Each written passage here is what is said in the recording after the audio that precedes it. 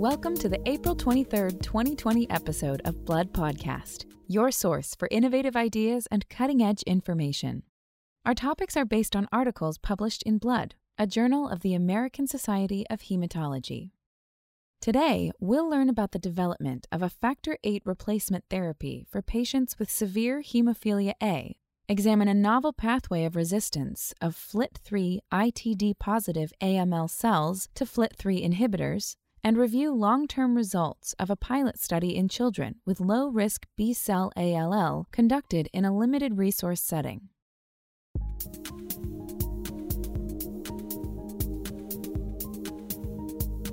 First, let's examine data presented in the Blood article entitled Developing BIV001, a new class of Factor VIII replacement for hemophilia A that is von Willebrand factor independent, by Ekta Seth Chabra and colleagues from Sanofi in Waltham, Massachusetts. Hemophilia A is an X-linked inherited hemorrhagic disorder caused by deficiencies in procoagulant plasma factor VIII. Patients with severe hemophilia A have endogenous factor VIII levels of less than 1%. Recurrent bleeds can be treated or prevented by episodic and prophylactic factor VIII replacement, respectively. However, Factor VIII has a short half-life of 12 to 20 hours, which requires repeated administration to safeguard joint health and quality of life. Additionally, the immunogenicity of the molecule leads to the development of neutralizing anti-Factor VIII antibodies in roughly 30% of patients. The primary goal of this investigation was to develop a Factor VIII replacement therapy for patients with severe hemophilia A that would maintain high Factor VIII levels and also permit once-weekly or longer prophylactic dosing. Using rational protein engineering, they developed a form of recombinant Factor VIII termed FC-VWF-X10. This novel fusion protein is also known as BIV001 and provides four-fold longer hemostatic control compared with recombinant Factor VIII in preclinical hemophilia A models. In the past 5 decades, the treatment of hemophilia A has evolved from the use of fresh frozen plasma to purified and now recombinant Factor VIII. Generating long-lasting Factor VIII has been attempted previously using Fc fusion or pegylation technologies. The clinical use of extended half-life Factor VIII products has achieved a 30% reduction in the frequency of intravenous injections. However, half-life extension is limited with an increase of less than 2-fold. In part, this is because these extended half-life products still retain their capacity to bind endogenous von Willebrand factor, or VWF, the chaperone of Factor VIII. While VWF stabilizes and protects Factor VIII from degradation and clearance, it also subjects Factor VIII to a half-life ceiling of approximately 15 to 19 hours. Thus, a major focus of the strategy used by this team to develop a new class of Factor VIII replacement therapy was to uncouple recombinant Factor VIII from endogenous VWF and shield it from rapid plasma clearance. Ultimately, BIV001 was bioengineered as a unique fusion protein consisting of a VWF D'/D3 domain fused to recombinant Factor VIII via immunoglobulin G1 Fc domains. The D'/D3 domain is a region in VWF that promotes multimerization and also binds Factor VIII. Using studies in VWF knockout mice, the investigators identified a minimal VWF D'/D3 region that stabilizes Factor VIII, yet uncouples it from VWF-mediated clearance. Other features of this novel Factor VIII fusion protein include the addition of 2 X10 linkers. X10 is a class of hydrophilic protein polymers previously developed by another group and used to extend protein half-life as an alternative to pegylation. The plasma Factor VIII half-life after BIV001 administration in mice and monkeys was 25 to 31 hours and 33 to 34 hours, respectively, representing a 3 to 4-fold increase in Factor VIII half-life. This is a breakthrough in the field. Additional studies in this paper showed that BIV001 corrects the bleeding time in hemophilia A mice. The results of this intriguing investigation show that multifaceted protein engineering far beyond a few amino acid substitutions, can significantly improve factor VIII pharmacokinetic properties while maintaining hemostatic function.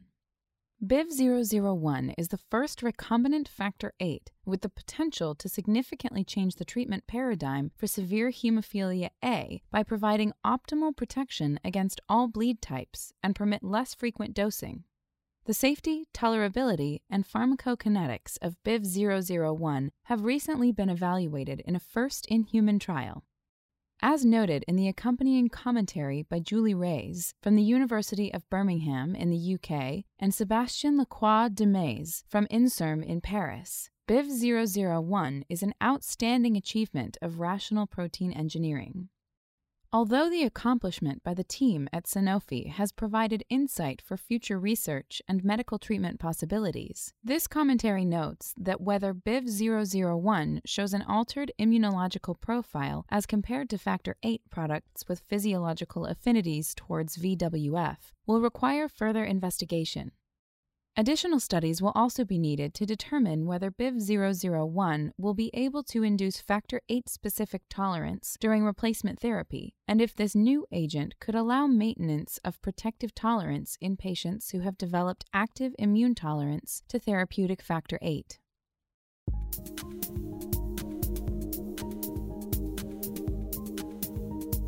Next up, we'll discuss evidence from the Blood article entitled FLT3 Inhibition Upregulates HDAC8 via FOXO to Inactivate P53 and Promote Maintenance of FLT3-ITD Positive Acute Myeloid Leukemia by key contributors Lone, Jia, Feng, and Shen, and their colleagues as led by Ai-Bin Liang from Tongji University School of Medicine and Jiang Hu from Shanghai Jiaotong University School of Medicine, both in Shanghai, China. Acute myeloid leukemia, or AML, is a highly heterogeneous disease at both the clinical and molecular levels. Recent large-scale genomic sequencing efforts have helped to categorize AML into different subtypes based on the mutation profile and their impact on AML pathogenesis and prognosis. Among these recurrent mutations, internal tandem duplications, known as ITD, of the FIMS-like receptor tyrosine kinase 3, or FLT3, are the most frequent and occur in 25 to 30% of AML patients. These mutations result in constitutive phosphorylation of the FLT3 receptor and activation of survival and proliferation signaling, and confer an increased risk of relapse and inferior overall survival.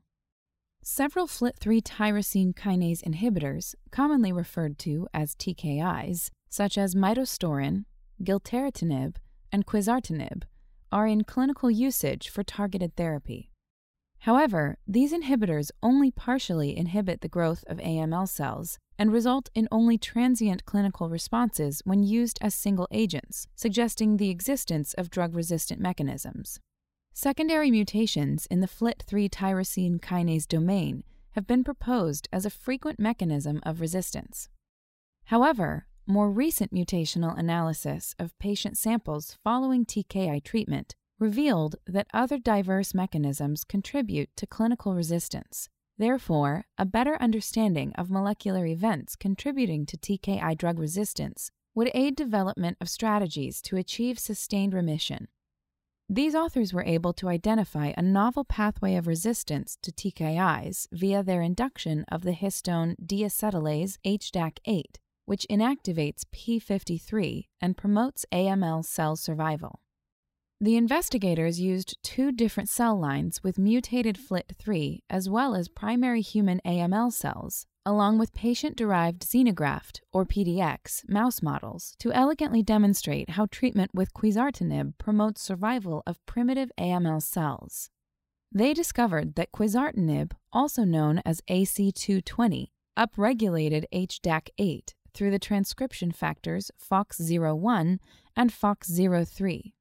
HDACs in general regulate genome stability and gene expression by the modification of histones, but also can modulate the function of non-histone proteins through deacetylation.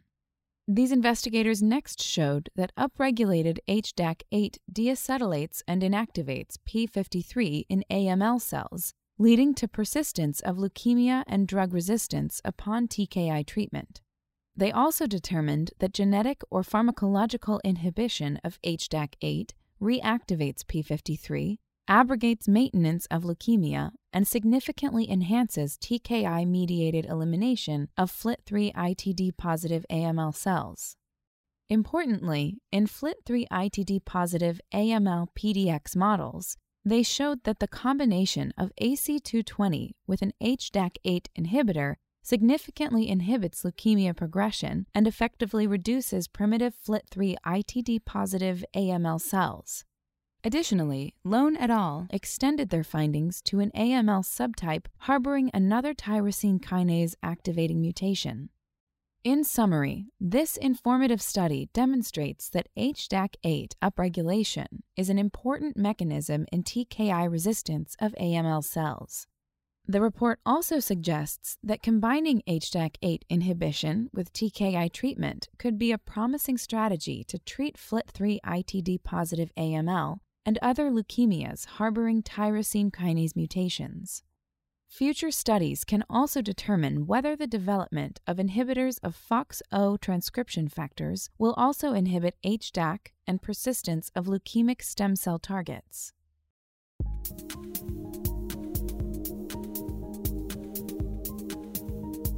Now for a review of the study published in Blood entitled Reduced Dose Intensity Therapy for Pediatric Lymphoblastic Leukemia.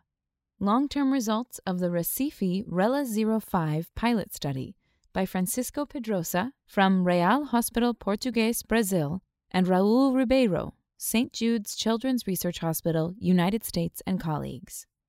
Precursor B-cell ALL, also referred to as B-cell ALL, is the most common childhood malignancy. Risk-adapted intensification of chemotherapy, coupled with improved supportive care, has resulted in survival rates exceeding 90%. However, children with B-cell ALL in low or middle-income countries have less positive outcomes than children treated in first-world countries. These include high rates of treatment-related mortality, as well as failure to complete treatment. Thus, there is a strong rationale for identifying a subset of ALL patients who can be treated with a reduced-intensity regimen in limited resource settings. This innovative pilot study was conducted in Brazil. The team used clinical features plus the degree of initial response to therapy, as assessed by a simplified flow cytometric assay, to identify children with B-cell ALL at a very low risk of relapse. This subgroup of patients were treated with a substantially reduced intensity regimen and had excellent outcomes. It is already known that the strongest prognostic factor in predicting outcomes in childhood B-cell ALL is based on minimal residual disease, or MRD, measured at the end of treatment induction. Unfortunately, advanced diagnostic testing capabilities typically used in first-world countries are not available in limited resource settings, which makes optimal risk stratification and refinement of therapy challenging. In developing an alternative strategy, the authors noted that historically, 30% of children with ALL were cured with much less intensive chemotherapy than the current standard. Moreover, in previous studies of children with ALL treated with standard intensity regimens, those patients with MRD levels of less than 0.01% early in remission induction had very low relapse rates. These observations led these investigators to propose that the subset of children with ALL who had favorable presenting features and a major early response to induction therapy had highly drug-sensitive ALL. They hypothesized that this subset could receive reduced dose intensity treatment, which would have low rates of toxicity yet result in high rates of disease-free survival. In this study, conducted in Recife, Brazil, they applied a simplified flow cytometric assay to identify children with B-cell ALL at a very low risk, or VLR, of relapse and treated them with a reduced intensity treatment plan, RELA-05.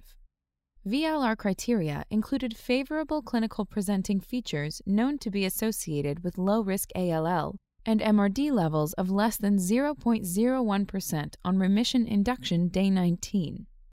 The team reported treatment outcomes for 101 out of the 375 consecutive patients with B-cell ALL who were identified as having VLR disease and were treated with a low-intensity anti-metabolite-based regimen. Apart from 2 doses of daunorubicin, their treatment consisted of a combination of agents with a relatively low myelotoxicity profile. This included prednisone, vincristine, L-asparaginase, methotrexate, and 6-mercaptopurine. Cyclophosphamide, systemic cytarabine, and CNS radiotherapy were not used. The treatment was well tolerated. Episodes of neutropenia were of short duration. There were no cases of toxic death or failure to complete treatment. At a median follow-up of 6.6 years, there were only 8 major adverse events, including 6 relapses, 1 treatment-related death from septicemia during remission, and 1 secondary myeloid leukemia. The estimated 5-year event-free and overall survival rates were 92% and 96% respectively. Thus, patients with B-cell ALL selected by a combination of presenting features and the degree of early response can be successfully treated with a mildly myelosuppressive chemotherapy regimen. This noteworthy effort offers evidence that a simplified MRD assessment in children with B-cell ALL is feasible in low- and middle-income countries and enables application of a low-intensity treatment regimen that achieves excellent outcomes. Remaining challenges for treating childhood ALL in resource-limited settings is that the approach used in this study is relevant for only about 1/4 of the childhood B-cell ALL patients. Importantly, the results also provide proof of concept that a regimen with relatively low myelosuppressive activity can eradicate a subset of pediatric B-cell ALL. For a list of additional authors, as well as more detailed articles and commentaries on which this podcast is based, please go to www.bloodjournal.org. Be sure to join us next week for another episode of Blood Podcast.